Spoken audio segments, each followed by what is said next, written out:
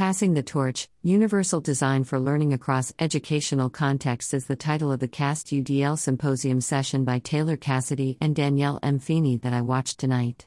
Dr. Feeney is an assistant professor at The Ohio State University and teaches special education. Taylor Cassidy graduated recently. They both described themselves during their introductions.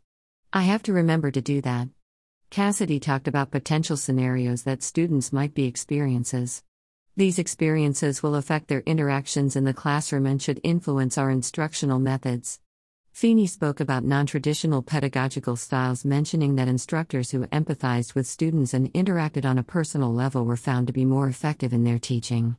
Feeney also stated that instructors who validate students' lived experiences and identities are more likely to create safer spaces and prevent the feeling of imposter syndrome in their courses, especially for minoritized populations. Feeney shared ways she honors identity in policies and practices. Names and pronouns and the pronunciation of names are part of Feeney's classroom environment. I appreciate that she said, "If you have the energy and would like to correct me on the pronunciation." Feeney also has a policy about addressing isms and microaggressions, and how we are all improving in this space and practice. Feeney wants to prioritize learning over grades and has a flexible deadline policy.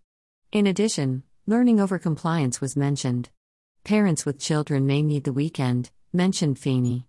Which made me reconsider our Friday afternoon due dates. Though we include flexibility and a grace period every week until Monday. Feeney shared the use of universal supports. Contrast, high contrast slides with 18+ PT fonts. Highlights of key terms or main points. Per deck options for participation and data collection.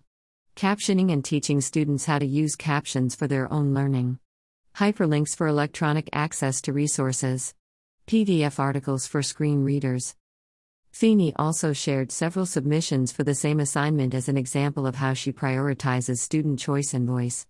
Dr. Feeney also checks in with students with a graphic of a gauge in the prompt, "How are you getting along?" which is a prompt I have not considered. Dr. Feeney mentioned that learning about who is in the class and what they are doing, for example, clubs, helps her tailor her pace and assignments. Feeney added that asking who are the authors of the texts you use and how you bring attention to issues of diversity, equity, inclusion, and justice issues is critical. Cassidy mentioned learning time management, emotional intelligence, responsibility, collaboration, decision-making, and communication as a participant in Universal Design for Learning-rich courses. The impact of Dr. Feeney's course design resulted in an impact on students that, Cassidy shared, moved them to create a thank you presentation. Cassidy compared Dr. Feeney's UDL courses to other college courses lacking UDL. In Dr. Feeney's course there were cell check-ins each class, freedom to choose assignments, a loose grading system, and no phone policy.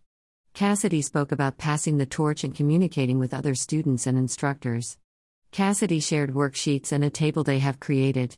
This session shared the impact of UDL-rich courses on students and future teachers. What can instructors do to exercise UDL in the courses they teach? Photo by Jopwell on Pexels.com.